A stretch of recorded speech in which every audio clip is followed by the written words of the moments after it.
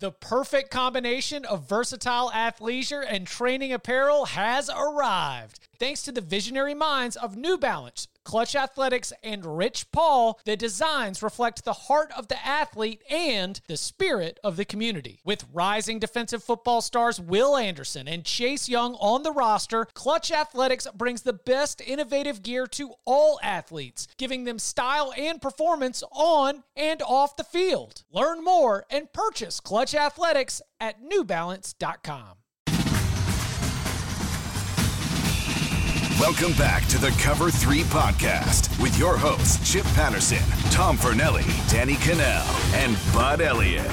It's your call for the best college football coverage, from National Signing Day to the National Championship and everything in between. CBS Sports presents the Cover 3 podcast. And welcome back to the Cover 3 podcast here on CBS Sports. That's Tom Fernelli. That's Bud Elliott. I'm Chip Patterson, coming to you live at youtube.com/cover3. Thanks to all of you that are joining us here. If you're watching a little bit later, one request for you: smash that like button. If you're in the chat, like so many of our loyal viewers, then welcome once again. Welcome back. And the way that you can join is by subscribing to the Cover 3 podcast on YouTube. Again, while you're there, hit that subscribe, hit that like button. Today, we have some questions from the big old bag of mail, and it's great because we sort of get a new crop every week. And I've seen that from you. Like at the beginning of the week, everyone, they get to work and what's on the top of their mind? What do I want to hear from the Cover 3 podcast mailbag? Because they fill up on Monday and Tuesday. We get great questions, and then we get to tackle them here at the end of the week. You can go leave us a 5-star review, and in that review, you put your question. We will add it to the big old bag of mail. That is where today's mailbag questions come from.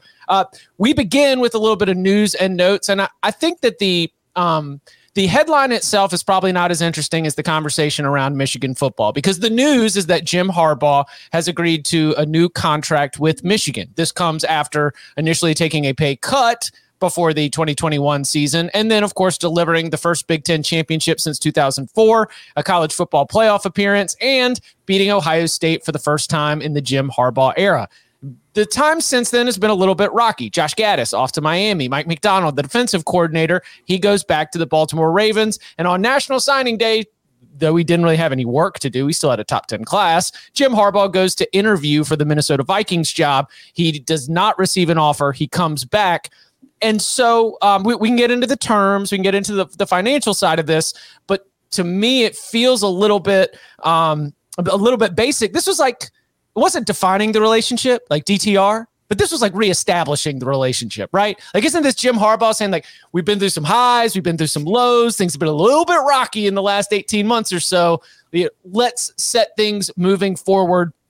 And so, what stands out to you about the new Jim Harbaugh contract at Michigan? I mean, what's the buyout? It's not enough to keep me if I'm an opposing coach from negatively recruiting you. I can tell you that. It is not a buyout. He's going to be earning. So he was up at 8, and then we thought he was overpaid, maybe on the hot seat. He takes a pay cut closer down to 4. This reestablishes him around the 7 range. But you mentioned the buyout, $3 million in 2022, and then it drops. And that's when your buyout is half of your annual salary, and it's only going to be going down. It is. It's like how there's no exit fees in the SEC. Have y'all ever known this? We got conference realignment talk going on a little bit later too. Yeah, the SEC is like, oh, you want to leave? Sure, I dare you. Go ahead, walk for that door. So no buyout is an interesting piece of this. Yeah, it's a very interesting piece of it, but it's like the whole situation that we've talked about the entire time with Harbaugh, where it's different with him in that you don't really know what he wants to do. I don't know if he knows what he wants to do all the time. So it's like when you compare it to like any other school, you're like, oh, for Harbaugh, it might just be, they're just, it's both sides are kind of getting what they want. Harbaugh's getting the raise that he wants to get back to like, the respect of considering what he did, with the team this year after taking the pay cut and all that kind of stuff. So as far as just having comparable pay compared to other top coaches, but then on Michigan's end, it's like, hey, if this thing goes in the wrong direction, we can get out of this pretty cheaply if we want to. So I don't think that there's anything about this deal that says to me that he's not back and he's not committed to being there and he doesn't want to be there and he's going to go flirting with the NFL again. I don't know. He might not. I don't think this deal says anything about that.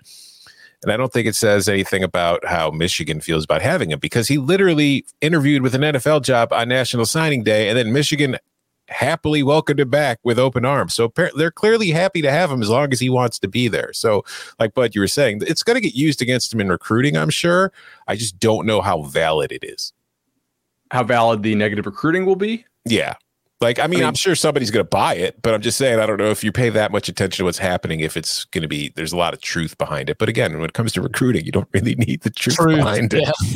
Yeah, truth is not all that important in negative recruiting. Just having some factual element as your basis, and then you can kind of spin whatever you want to spin. And then the factual element they'll have is that, hey, in year 4 of you playing there, if you sign up for this year, his buyout will be $750,000. He'll make that almost per game that he coaches. Do you think that's more like the idea that he could get fired? Is that what you're selling on the negative recruiting? No, I'm saying for him to leave, right? Mm-hmm. That's what he owes the university. Buyouts have never been a big deal to me when we talk about NFL. I've always been given the impression that because what NFL franchises can spend on coaches, that picking up a large buyout for a college coach has never been a hindrance for an NFL team if an NFL team really wants you. Well, NFL teams print money, but in general, I think college coaches, like if you take the top 10 college coaches, I bet you they make more than the top 10 NFL coaches on average. I'm fairly certain about that. But then again, like the NFL teams have money, like they have more just surplus cash that universities kind of just throw into facilities, right? Because they're quote unquote nonprofits and they have to show they don't make a profit. It is interesting to me how the leverage has sort of shifted here, right? Before last year, Michigan had almost all the leverage on Harbaugh. He had done a fine job there, but in the big games, they had not done as well as you would hope relative to like their overall power ratings. This year, they came through, they win the big games. The leverage kind of swings back to Harbaugh. And I was expecting him to get more as far as a base salary, right? But he got $7 million, so 7.0, which is good, obviously. That's not top 5 compensation, I'm fairly sure, right now, when Luke Fickell at Cincinnati is now making over 5. And you got to assume Baylor is probably paying Aranda, I mean, I would guess 6+, given how much money Baylor has. So maybe maybe he negotiated for the lower buyout, right? Like there's no way Michigan would stick him with that buyout for on his end in exchange for nothing. So maybe he's like, hey, I'll take a little less money to have a little more flexibility. It's not me reporting that. I'm just trying to figure out how this buyout ended up this low. And then I said, oh, okay. That number of compensation does not start with an 8 or a 9 or a 1. And are the Raiders cash poor? John Mack in the chat says that it could be a high buyout. While I was saying NFL teams don't care about buyouts, there might be some organizations that actually don't have that cash. Is that the case? Based on y'all's understanding? I don't know.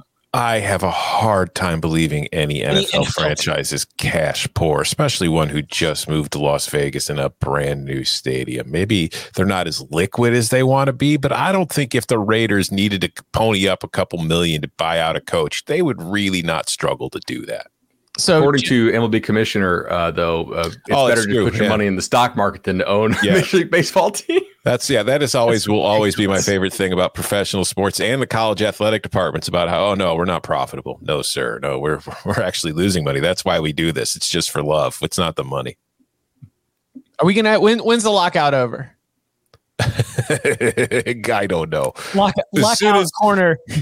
As soon as all those poor billionaires who own the small market teams can just scrounge up a few more pennies to pay the players. Yeah, because isn't it there's all the mid-market teams that are getting all of the cash off the revenue sharing, but then not spending it on their roster, and then they're crying poor. Yeah. MLB teams in small markets were the original NFTs. I like that. Coca brings up an interesting point about the age in the private chat here, producer Coca. He says, hey, Harbaugh turns 59 in December. Only 6 NFL coaches are 60 or older. His brother will turn 60 in September. So that'll make 7. Did he miss his window for the NFL? Oh, maybe. It's possible that this was it. We are seeing, I mean, coaches at both the college and NFL level, we're seeing it skew younger and younger every single year. Also, Clayton Sewell in the chat says that the average top 10 NFL coach salary is $8.4 million, and the average top 10 college football coach salary is $7.8. But I don't think that includes private universities, which really need to be included in this. So what about the rest? There is also contracts and jobs that have to be assigned and solidified for the future at Michigan. I don't think we'd really broken down. Sharon Moore and Matt Weiss are going to be our co-offensive coordinators. They will share play calling duties, and Jesse Minter is going to be the new defensive coordinator for the Wolverines. I have only as much research as I did after this news was announced. I don't have a lot of background on these guys, and I truly don't know what to make of the hires in terms of it being a plus value or something that's not impressive. I'm totally neutral on this. I am judging all Michigan coaching success now on the man in charge. I'm putting all this on Harbaugh moving forward and what he can do to be able to organize and put together a team in a big season where I don't think the expectations are going to be lowered, even though I think that our ratings would be lowered. And we've had some concerns about the team personnel-wise, defensively, that we've already mentioned here on the podcast. One of his jobs is hiring. One of his jobs is deciding what to do with the staff. Do y'all have any thoughts or any insight on what we can expect from the reworked Wolverine staff? I don't know much about the offensive coaches and what they're going to do because we haven't seen them do it, but they're internal promotions. So it's not hard to figure out what kind of offense they're going to be running. For me, I think Minter he was at Vandy last year, but he's also spent a lot of years with the Ravens. And I think that he's kind of along the same, I think it's going to be very similar to what Mike Macdonald was doing. I think there's a lot of the same kind of principles in what he tries to do defensively that Macdonald was doing, which is probably what made it so attractive to Michigan. And that way there won't be an entirely new defensive kind of playbook brought in. It's going to be mostly the same look. Yeah, I can agree with that. Minter, look, he coached for 4 years, if I'm reading this right, with Baltimore. Mm-hmm. So the last time that Jim went to the other Harbaugh, whose name is now escaping me somehow. John Harbaugh, excuse me. Thank you. They're very, very odd, strange names. The last time he went to his brother and was like, hey, flip me a DC. John gave him a guy that worked out really, really well. It also helps to have those two hellacious pass rushers that they had in this defense, because you could call kind of whatever you wanted on the back end. And then Daxton Hill, exactly. Be pretty good. But then Clark Lee, who obviously is an excellent hiring guy. He hired Barton Simmons from this podcast and is a good defensive mind. Obviously, he made him his DC there at Vandy. Vandy doesn't have a whole lot of team speed, so I don't really know if you can evaluate totally what he did in 1 year in a transition at Vanderbilt. But look, it's a guy who grew up around coaching. I'm sure he got his brother's blessing on it because Minter's dad is Rick Minter, who coached at Cincinnati. Yeah, Cincinnati for a while. And because when I first saw the name Minter, I was like, wait a second, which Minter? Because Rick Minter, I think, is still coaching somewhere. He is currently an assistant at, I don't know if he's still there, but it said his last job was in 2020 at Southern Miss as an analyst. Okay. I would check out the Michigan Insider podcast, by the way. I don't just throw that out there just to be a network guy. Sam Webb and those guys do a really good job there. They break it all down. I mean, his reporting on the Harbaugh saga was really good. He didn't jump the gun. He's like, hey, if he's offered, I think he'll take it. Whereas other people were like, hey, he's gone. I was like, well, okay. He still has to be offered. And Sam said, hey, the interviews are real. To me, that says he's pretty plugged into the program there at the Michigan Insider. And that's a good podcast to listen to if you want more of that. Quickly, keep it in the Big Ten. Ohio State Athletic Director Gene Smith indicated that while there may have been some belief or some movement towards going to an 8-game schedule to allow for more flexibility, that the Big Ten was not going to be interested in it. The athletic directors, at least, are favoring sticking with the current 9-game schedule. Some of this comes in the midst of the alliance, where there was a thought that there could be some scheduling agreement between the ACC, the Big Ten, and the Pac-12.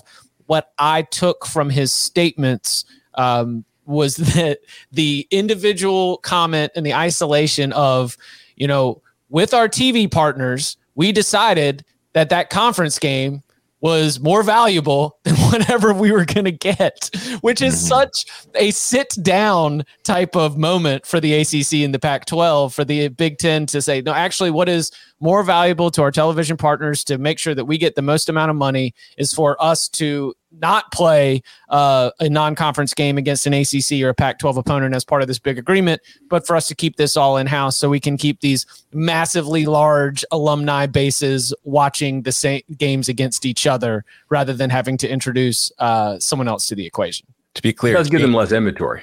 Yes. It just as a matter of principle, you because although visiting games of those non-conference games are going to end up going to whoever the home team is. Mm-hmm. But correct. Is it worth noting that Front Office Sports reported today that NBC is expected to make a major push, perhaps up to $1.1 billion for the Big Ten rights, and that CBS, who full disclosure we work for, I guess not anymore now since we work for Paramount. But still the same company. The same company. Yeah, okay, that's fair. It's just another new email address for us. That's all it is. I'm still going to use CBS because more like from a media side, more people are like, "Oh, it's CBS, cool." Maybe this is part of that negotiation tactic too, because if you have these non-conference games, you do have to split those rights with some other folks. Like Gene Smith is in favor of a 9-game conference schedule. I could tell you not every Big Ten AD is in favor of a 9-game conference schedule. It was, and I mean, Gary Barta was like about a month ago was the one that brought up they might go to 8 games, or it was looking like they were going to 8, and now Gene Smith's saying, no, we're going to go 9. I don't know. There's disagreement within the conference, I think, on it, because I think that for some schools, the idea of a scheduling alliance with the Pac-12 and the ACC is attractive. For Ohio State, I think they prefer the ability to play 9 games, and then just if they want to schedule an SEC team, they could schedule an SEC team. I think that's kind of where Ohio State's coming from. And I also think Ohio State doesn't mind playing the extra Big Ten game because it's Ohio State. So it's probably going to be the better team in that game anyway. So who's in favor of not playing Ohio State? Somebody in the other division, because if you take it off, that's less of a chance or less often that we will be playing Ohio State. Yeah, but you know how I feel. Go to 10, go to 11, go to 12. I don't need non-conference games. In the SEC, who is in favor of going to 9? It's Nick Saban. Mm-hmm. Yeah. It's always the guy who has the best team in the league who then gets to say as a talking point, hey, we played 9 conference games. Mm-hmm. Right now, non-conference games for Alabama is not necessarily that much tougher. It's probably easier than some of the non-conference opponents they open the season with. Non-conference games for somebody else is quite a bit tougher.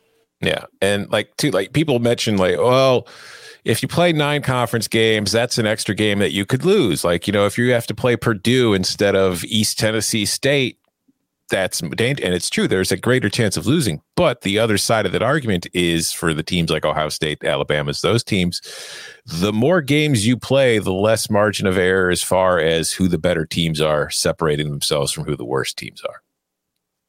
I also don't think Ohio State plays FCS teams.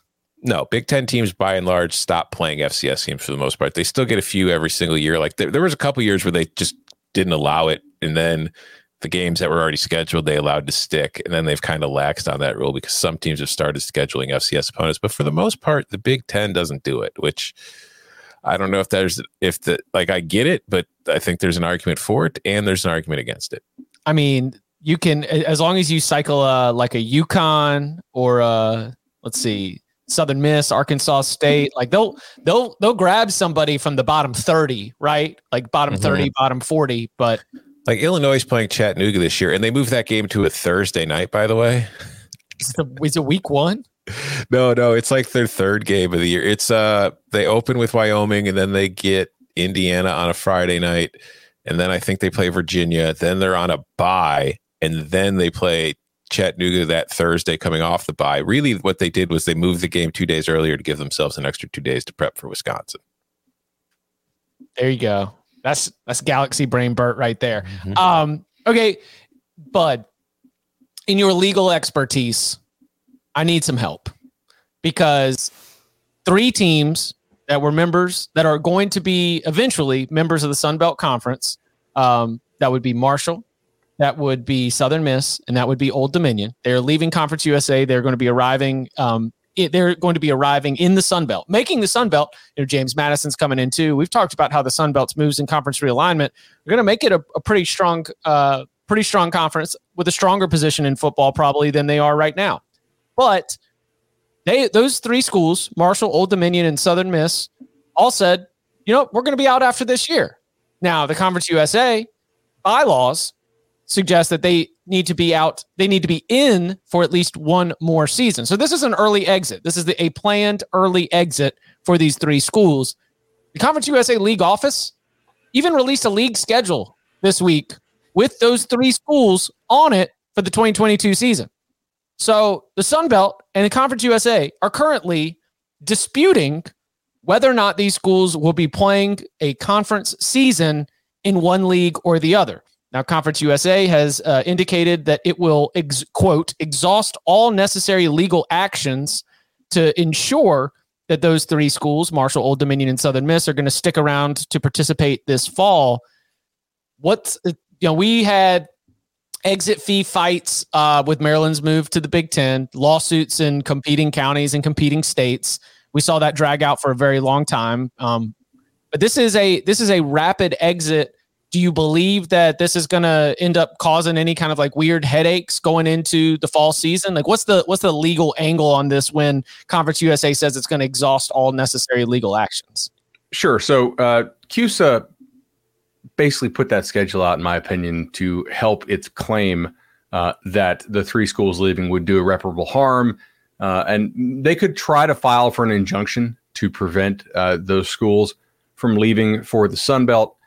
However, I think because it's inevitability that they will leave and that the remedy is already largely provided for with the exit fee in that deal, I think it's, in my legal opinion, I think it's unlikely that the courts would grant them an injunction, most likely. So they're probably not going to get an injunction. If I had to guess on this, I think that, and look, the remedy and the almost certain outcome of this is settlement. And courts are not really in a big rush to throw out injunctions when clearly like the remedy is, one, kind of already contractually stipulated, and number two, almost certain to be a settlement. So I think you'll see those schools in the Sun Belt this fall. Now, if you were a lawyer for the CUSA, would you recommend that they do it just so that way you would get paid for it? Yes, 100%. Yeah, I would throw out 5 or 6 legal theories, of course. Exhaust all of them. I will find a loophole. All it cost you is $150,000. Exhaust all necessary legal action has to be the worst thing for you to hear from your attorney. So wait, you're going to read all the big books. Yep. You're going to go into that office with all the thick leather-bound books, and you're going to read them all and charge me $500 an hour for them. Yeah, you see those. There's also... You see those 500 leather-bound volumes? 3 of them are real. There's kind of a leadership principle here too, right? So CUSA's leadership screwed up, and they were not proactive. And CUSA for a while was a better league than the Sun Belt, and then the Sun Belt came and largely just outmaneuvered them. And so now CUSA's leadership has egg on its face. And if you follow like any lawsuits against fire departments, police departments, municipal boards, a lot of things like that. They very rarely, like school boards, they very rarely want to settle, at least initially, because settlements look bad to the voters, to your constituents. Hey, like we're admitting we did wrong. If you go to court and you lose, you can sort of defer to the crazy jury system with their ridiculous verdicts. Like there's a randomness element to that you can kind of pass the buck to, unless the details of your case are really, really bad that you don't want them out there in court. And that, in that case, settle. But there is sort of a thing that leaders of organizations do to sort of pass the buck on their failures in leadership or whatever they did that would make them liable for something. And I think you could see that at play here, right? That CUSA is saying this with its chest. They're being pretty loud about this. And I wonder if it's not like, hey, we screwed up. We're going to try to make it look like we screwed up a little bit less. Yeah, and the context here also includes that UTSA, FAU, North Texas, Rice, UAB, and Charlotte are all going to be leaving for the American Athletic Conference. Now, they have pledged that they're going to stay through 2022, but then they're going to leave after the 2022-2023 academic year. So this is very, very much a period of transition, and not necessarily in a good way for Conference USA. Yeah, they're losing a lot. This is like I don't know. Who did they announce who they've added? I can't remember. There's a few more FCS schools they're adding, correct? Correct. James Madison? No, they got to the Sun Belt. No, they got the Sun Belt. But I feel like, Conference USA is kind of in a position where it doesn't have anything to lose at this point. So it's kind of got to try. Or left to lose is probably the better way to put it. 4 new members for the start of the 2023 season. Liberty, Jacksonville State, New Mexico State, and Sam Houston. Oof. Yeah. Mm-hmm. Got some. Yeah. Sam Houston. Hey, Yep. Good program. For sure. Bearcats make deep runs in the FCS tournament. So not denying that. Just good luck with that.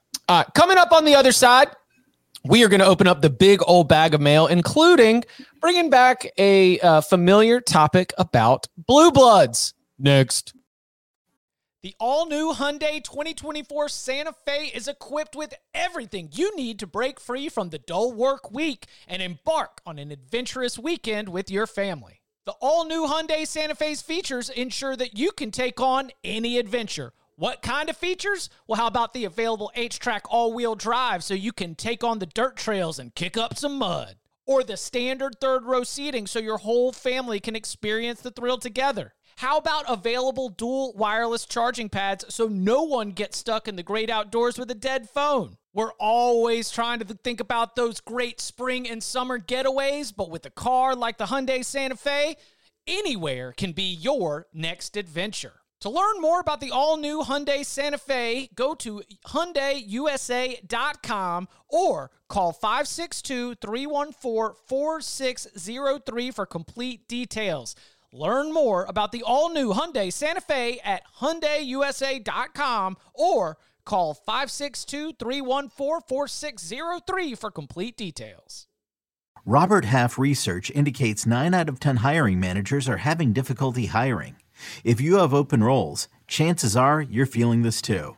That's why you need Robert Half. Our specialized recruiting professionals engage with our proprietary AI to connect businesses of all sizes with highly skilled talent in finance and accounting, technology, marketing and creative, legal, and administrative and customer support. At Robert Half, we know talent. Visit roberthalf.com today. One of my favorite off-season conversations that we had last year was trying to define what blue blood meant in college football. Where do we draw the line? Do we lean heavier on the historical value, the precedents, the championships in the past, or do we need to look at the future? And it was a very good and entertaining discussion. And this brings something back. This is from Go Tigers 478. I always love the intros and the way you cover almost everything about the sport. There was so much about college football I didn't know before listening to this podcast. I have a pair of mailbag questions. Good luck, Go Tigers. Congratulations, Go Tigers. We're going to hit them both. Number 1, how long do Texas and Nebraska need to keep losing to no longer be considered blue blood programs, or do you think it has already happened? My baseline principle here is that Texas has an 8-year either head start or extension just based on your national championship. Like a 2 recruiting cycle or a 8 to 10 year kind of wiggle room because of, or even like in 2009, like we have not seen Nebraska reach the points that Texas reached in 05 and 09 in the 21st century. But Texas is a blue blood in the truest sense of the term in that it has so much money.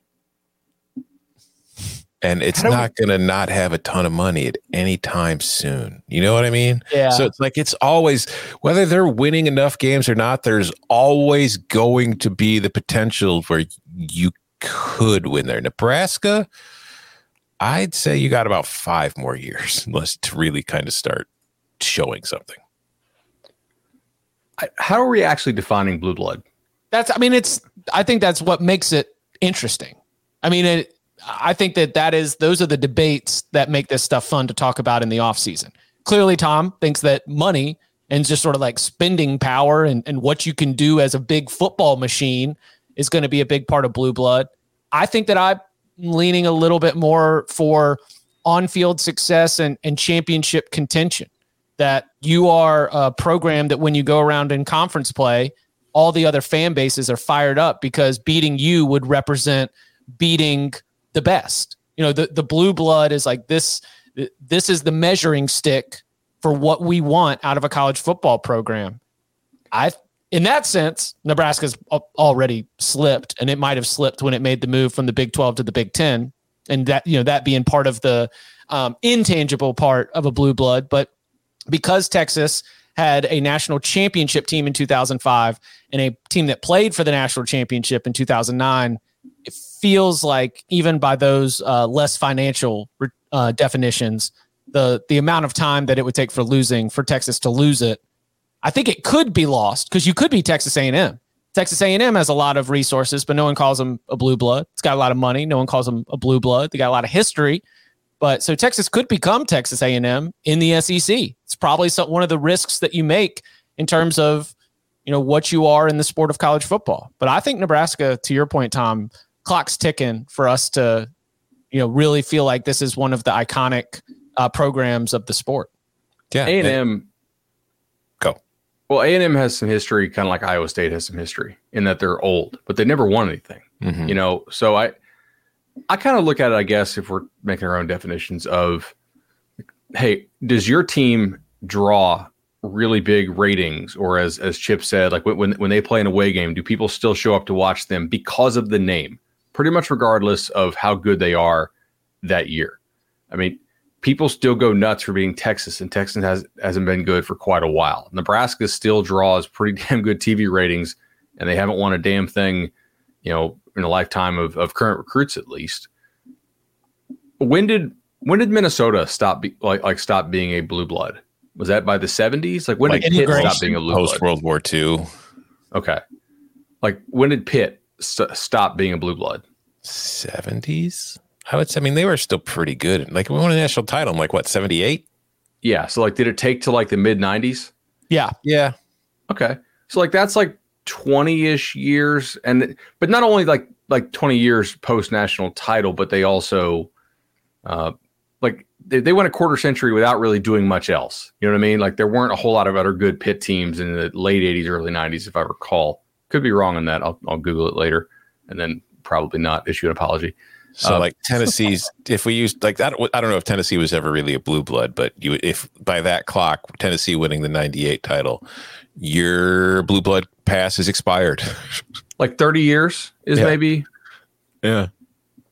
Yeah. 20 to 30. I mean, again, the lifetime of a recruit or the lifetime of a current senior, even you could say 23, 24, 25 years.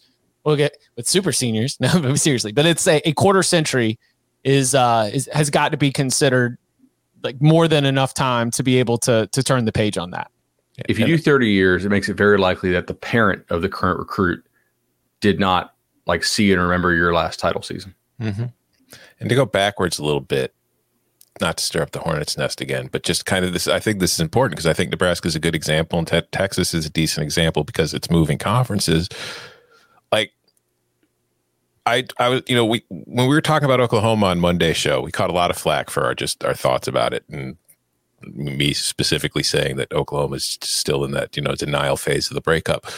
But I got a lot of heat from the Oklahoma fans talking about how how successful they've been and how they'll be fine moving conferences, and it's I subscribe to the idea that the past is the best predictor of the future.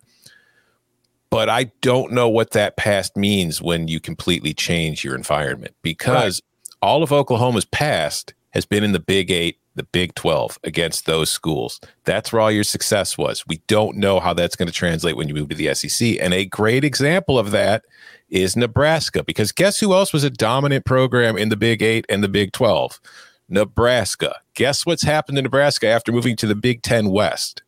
And the Big 10 West is not the SEC, folks. So that's not to say Oklahoma or Texas have the same fate awaiting for them. It's just that you don't know, because your past doesn't mean anything once you change your allegiance in your conference, because you're playing a brand new set of teams. And I think that would fall into that idea that I mentioned of your arrival on campus is something that is big, that is something where everyone is this program is coming. This is our opportunity to show that we are the best. And when you're in the Big 12 and Oklahoma's coming to town, that is what they get fired up for. And I think in conference realignment, great point, Tom, that is going to be something that makes that makes your arrival a little bit less impactful and does damage your brand and sort of the power of it just a little bit. And by those measurements, Nebraska might have already lost it, because like when Nebraska first joined the Big Ten, it was kind of cool when it's like, you'd see fan bases get pumped up like, oh, we're playing Nebraska, And now Taylor Martinez, man. Yeah. He got him the Big Ten title game. These days, most of like Big Ten like fans are going up and down their schedule. They see Nebraska and they're like, oh, there's a win. Yeah. That is not blue blood. No, that is not blue blood if other opposing fan bases are chalking you up as a W. All right. So second question here. Of the teams with multiple playoff appearances who did not make it this year, which do you think will be back again in 2022? Those teams are Ohio State, Clemson, Notre Dame, and Oklahoma. We remember this was the first visit for Michigan, first visit for Cincinnati, all of the visits for Alabama, and the second college football playoff appearance for Georgia. So of Ohio State, Clemson, Notre Dame, and Oklahoma, who do you think will be back in the college football playoff this season? Ohio State is the incredibly easy answer to this question. Oh, I think you should have multiples, or at least be considering multiples. I just think that's a more interesting question if we eliminate Ohio State, because I think that we're all going to think Ohio State's the most likely, right? Correct. I thought the same thing, like Ohio State or the field. Yeah. I feel like if we discuss between Clemson, Notre Dame, and Oklahoma is where this gets more interesting. So Clemson, Notre Dame, or Oklahoma, who do you have more faith in? Who does Clemson open with? See, that's the thing, because there's so much change in all three of those programs, and that both Oklahoma and Notre Dame have new head coaches. But while Clemson still has Dabo, they've got new coordinators on both sides of the ball. So there's tremendous turnover with both. I would probably still go with Clemson, though, because I feel like you either move on from DJ because you've got a better option or DJ improves, but it's just the rest of the ACC. Like, I don't think Miami's going to make a huge leap right away under Mario. I think North Carolina is probably going to regress a little bit. I think that Pitt, after losing Kenny Pickett, I know that they had Kadon Slovis come in, but I don't think Pitt's going to be as strong. So I just don't know what other program is really ready to kind of take the reins over this year from Clemson. So I do feel like they're at least best positioned to rebound and win the ACC, which would be a good path. Whereas I don't feel like Notre Dame still has to pretty much be damn near perfect to do it. And then Oklahoma, like the Big 12, I think they're still the best team in that conference, but we don't know what they're going to look like just yet. Clemson plays at Notre Dame late in the season. That's going to be a big one to determine this. And Notre Dame also plays at Ohio State. The fact that Ohio State and Clemson are on Notre Dame's schedule has me eliminating Notre Dame, especially with that perfection requirement. Yeah. My answer is Clemson. The one that I've got the least amount of confidence in, either good or bad, is, hey Sooners fans, it's Oklahoma. I have no. Oklahoma could win the Big 12. Oklahoma could go 8-4.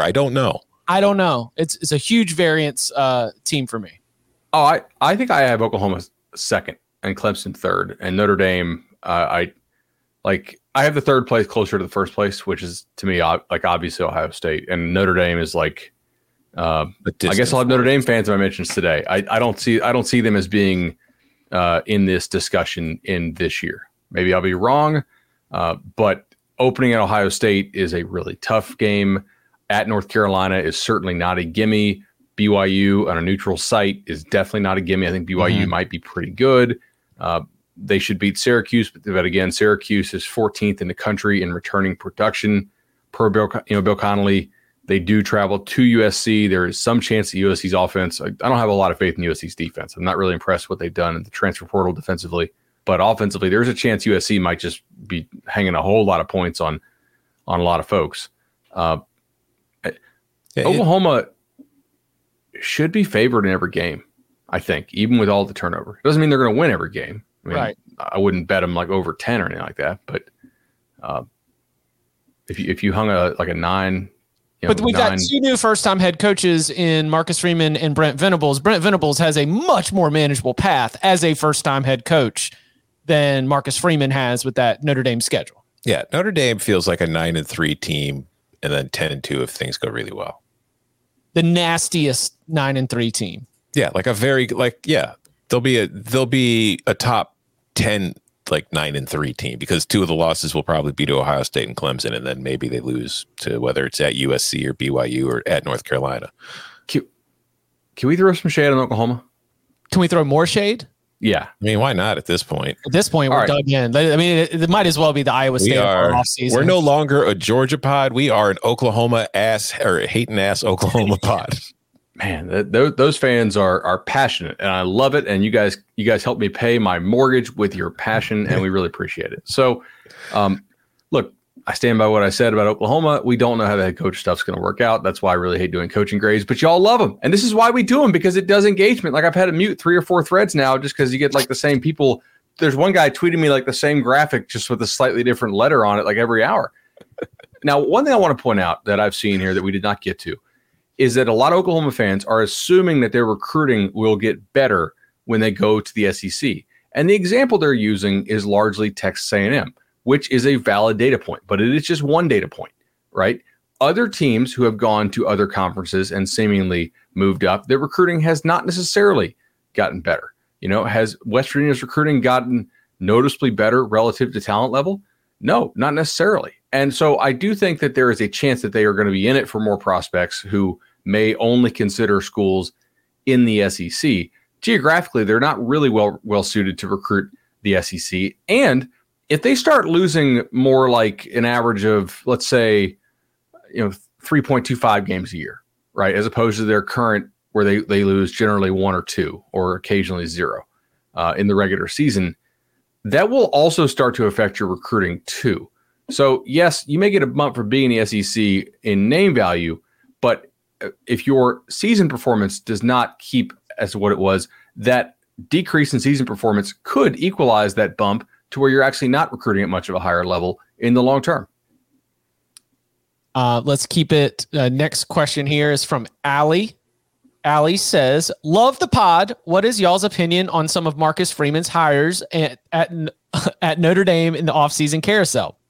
None have been emergency pod worthy, but after initially expecting continuity, Freeman has had to hire almost an entirely new staff while fending off interest in Tommy Rees. I know Bud made a quick remark on Chancey Stuckey at wide receivers. Anything there? McCullough at running backs. Here he stands. Harry Heastand. He stands, returns at offensive line, Al Washington at defensive line, or reportedly not official as of today. I think it is official or should be soon. Al Golden as Notre Dame's defensive coordinator. I think I saw in the chat earlier, we probably need to add to this discussion is Al Golden going to wear the tie? Is Al Golden going to rock some nice blue and gold tie, sweating through that white shirt as Notre Dame's defensive coordinator? I mean, it's not just the tie. It was how sweaty he looked in that South Florida environment. That dude has got the shop back out. He looks like he works at Enterprise Rent-A-Car. He's trying to get that car clean for you. He's also the guy giving you your papers, asking you want to buy the insurance. All right, hey, today I got the Honda Pilot here, and I got the Camry. Which one do you want? All right, sorry that the car you reserved, it's late coming back. I desperately wanted Al Golden to be in one of those Enterprise Rent-A-Car commercials. Like, hey, we'll pick you up, because he looks like he works at the Enterprise counter when he wears that sweaty ass tie down there in Miami. We did Photoshop him with the keys one time back when I ran Tom Hawk. But it was, I like Chancey Stuckey. I think that's a really good hire. I think Baylor was probably pretty annoyed to lose him. And a lot of Notre Dame fans were not happy about that hire because they'd never heard of them. But I do think, guys, like, fans fall in love with a specific coach that they think they're going to hire. Yeah. Largely on the basis that the person at 24/7 Sports who does the reporting says, hey, this is a potential candidate. And then they Google him a little bit, and some guy they never heard of yesterday is now their favorite. Yep. And so they're like, oh, we didn't get the guy we wanted, who I don't even remember who it was now. Like, isn't that also how a lot of fans do signing day? Yes, 100%. Mm-hmm. He's one of us. We like him. He's great. This guy didn't want to come here. He didn't have the grades. Let's be real. He's just not smart enough to get into our school. But so what do we think about Freeman's staff? I think, honestly, by and large, I'm good with it. The Al Golden one is that was the biggest eyebrow raiser for me, in that it's like, I don't know if I just can't get over, like we were talking about, the optics of him just sweating through all his shirts in Miami, because like he did a very good job. He was the defensive coordinator of Virginia from 2001 to 2005. He was good there, but that's what got him the Temple job. And I thought he did an excellent job at Temple, and obviously so did Miami. And that's why I hired him. But like ever since Al Golden left Miami in the 2015 season, he's been coaching in the NFL, and he has not been a coordinator. So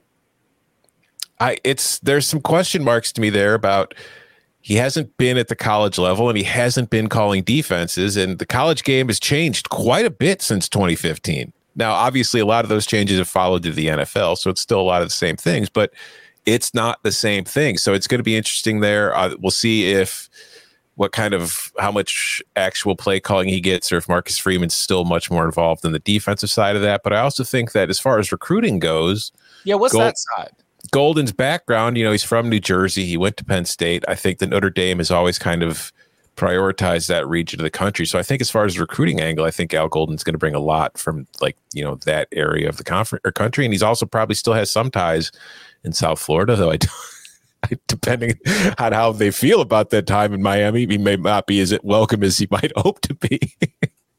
Yeah, he was a weird cultural fit at Miami, and came to Miami at a very difficult time. They were still under some pretty serious sanctions, and I don't really think that Miami was as patient with him. And in fact, if I recall, weren't they not upfront with him about what they knew was going to be happening? And I think that his side kind of leaked that. And this is going on more than a decade ago now, but I think that got kind of leaked of like, hey, Golden's kind of pissed that Miami probably knew this stuff was coming down and they didn't tell him. If you look at his career coaching record, right? So he played for Penn State, and then he was at at UVA, and then came back and coached at Penn State, and then coached at UVA again, which is Al Groh, who is a Saban guy. And then Temple, he did his own thing. And then he goes and coaches for 4 seasons for the Lions. I believe those were Matt Patricia seasons. Mm-hmm. So that's more Belichick, Saban system defense. And then I don't know who the Cincinnati Bengals defensive coordinator is, but he was their linebackers coach this past year. Wikipedia pages are kind of weird. Who was the defensive coordinator for the Bengals? Terrell? No, not Terrell Austin. They fired him mid-season, apparently. Yeah, I can't remember who took over the play calling, which you'd think you'd know, seeing as how they were just in the Super Bowl. Lou Anarumo. Lou calling the defense at the end. There was only one Cincinnati Bengal who mattered to anyone who was watching the game, and he was. Lou Anarumo is okay. So Anarumo was he ever with? He was Merchant Marine Academy in the 90s. Would that have been Belichick? No, Belichick was in the NFL at that point. Harvard, Marshall, Purdue, Miami, New York. So no, I don't think there's really any kind of connections there. Other than obviously Freeman being in Cincinnati and Golden being in Cincinnati, they've probably hung out or at least talked ball since they're in the same city. It wouldn't shock me if Freeman visited Bengals practice or whatever, or if Golden was able to get over there and watch Cincinnati practice a good amount. My thought is Freeman does not run a real Saban type defense, but if you want to get a guy who is pretty good with fundamentals and maybe can bring some of those Saban type principles to what you do and maybe try to mesh them together a little bit, maybe that could work out pretty well. That could be interesting. Is Freeman still calling the defense? I don't know. I don't know what the plan is for that yet. I would think that if you're hiring Al Golden, you are. No, I think that Al Golden is probably going to be, but I don't know. I can't say with certainty what the situation there is going to be. I think he did in the bowl game, but I'm not sure if he plans to for the upcoming season. Obviously, that was before the Al Golden hire was announced. I will say, I feel like most head coaches should just be head coaches. Just in general? Because I think it's hard to call a defense while trying to run a bunch of other things, because defense is so reactionary that you kind of have to wait and be quick. And I think it would just be too distracting for a head coach. But I don't know. I mean, some do it. Some do it well. I think that optimally, if in my situation, if I'm hiring a head coach, I want him to be the head coach and let his coordinators coordinate. Gary Patterson is always the name that comes to mind when I think about, because there's some offensive, I'm the play caller and the head coach. I don't know a lot of the defensive ones, but I know that Patterson held on to that all the way through the end of his tenure at TCU. I know Lovie Smith was the Illinois defensive coordinator the last few years there, but that was simple because it was just cover three, strip the ball, cover three.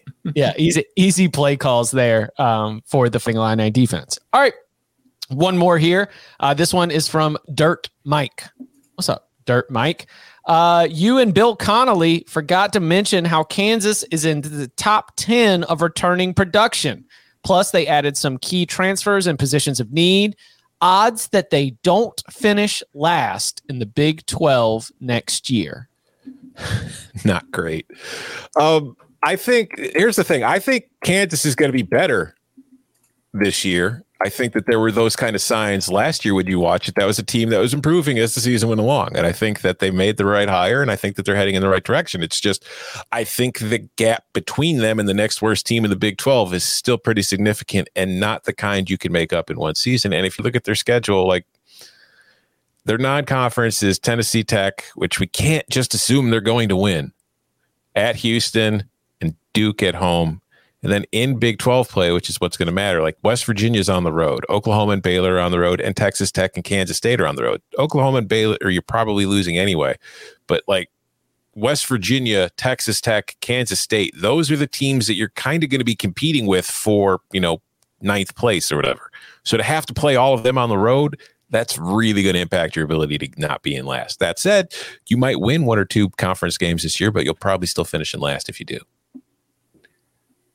Yeah, this is kind of like how we talked about how Vanderbilt is the most improved team in the SEC, almost certainly. And yet it might not show. There's still a 70-team gap between them and the next best team. I mean, obviously power ratings are not the be-all end-all in February, but if you look at Connolly's stuff, he has Kansas at 115th as by far the most improved team in the Big 12. And West Virginia at 66th. So the issue here is you play a round robin. Mm-hmm. So you like in leagues that don't, you have a chance to duck somebody, and maybe you don't have to play in Oklahoma or whatever. But in the Big 12, you play everybody, so nobody's ducking anybody except you. Unfortunately, get the worst end of it because you don't get Kansas does not get to play Kansas. Everybody else gets either a freebie game or a game that you don't have to play your A game to win. So I think that. I was looking at it as it was a 2-game difference. Basically, does Kansas's returning production mean enough to make up the 2-game difference between the other teams in that bottom tier, Texas Tech, TCU, and Texas? Yes, those were the teams in the next bottom tier in the Big 12 standings this past season. But are you going to be able to make up those 2 games against Texas Tech, against a TCU? You mentioned West Virginia; they were 4-5 last year. I don't think it's 2 games. I think it could be 1 game. This could be a Kansas team that goes 2-7 in conference play instead of 1-8. But I don't see it being to the point where you're going to get obviously the Texas win was not fluky. It was a great win for Kansas football. But to imagine that they're going to be able to repeat that, I think is a tall order. They can get a Texas Tech, TCU, West Virginia. Maybe they do catch an Iowa State, a Kansas State. But I think that the idea that we're going to go from 1 to 3 in this current Big 12, I think is a little bit tough. So the odds of not finishing last, to answer the question from Dirt Mike, not good. We spent more time talking Kansas football on this national college football podcast than I think most Kansas podcasts spend talking about Kansas football. I'm almost certain about that. I mean, what do you think the Kansas podcasts are talking about right now? Not football. Not football. I mean, like, how many players on Kansas do you think other national podcasts can name? And do we get credit for talking about the G5? We talk about Kansas if nobody else talks about Kansas.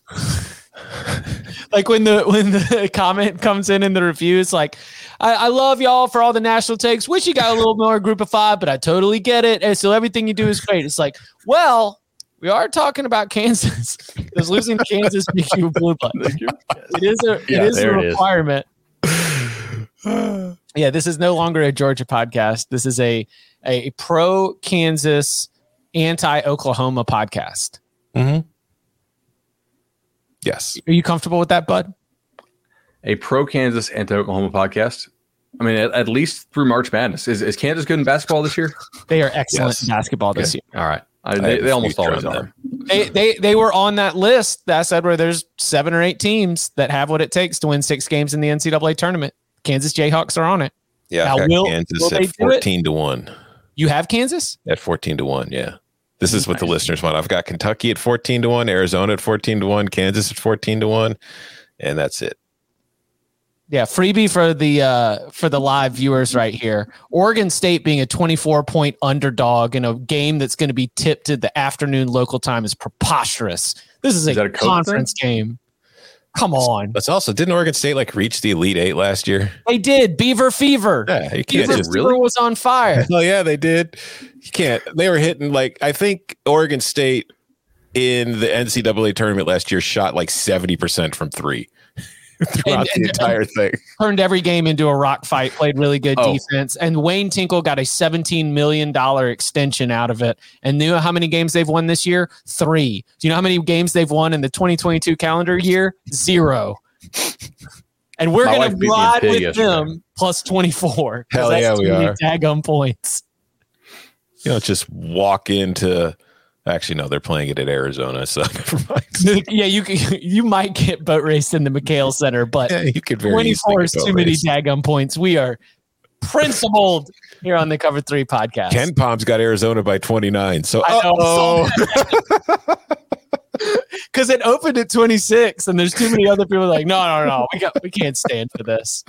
Let's go. Are the ratings? Are the power ratings for basketball this year as jacked up as they were in 2020 for football with all the COVID misses and stuff?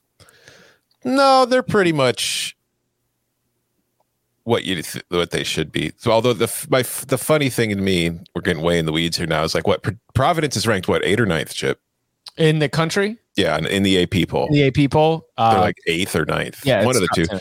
Ken Palm's got him 44th. Yeah. And the luck rating, they were number 1. They might have dropped to number 2. They still are. No, they are still number 1. I'm looking at it right now. Yeah. It's fun. So I like handicapping college basketball. New stuff. Anyway, that ends the college basketball corner here on the Cover 3 podcast. Go listen to the Eye on College Basketball podcast with Gary Parrish and Matt Norlander. I'm a regular subscriber, listener. I do enjoy it, and they do a fantastic job covering the sport. And it is going to be must listen through all of March Madness, and really even starting now. They get you covered 3 times a week. You can follow him on Twitter at Tom Fernelli. You can follow him at Bud Elliott 3. You can follow me at Chip_Patterson. Gentlemen, thank you very much. Forza Napoli.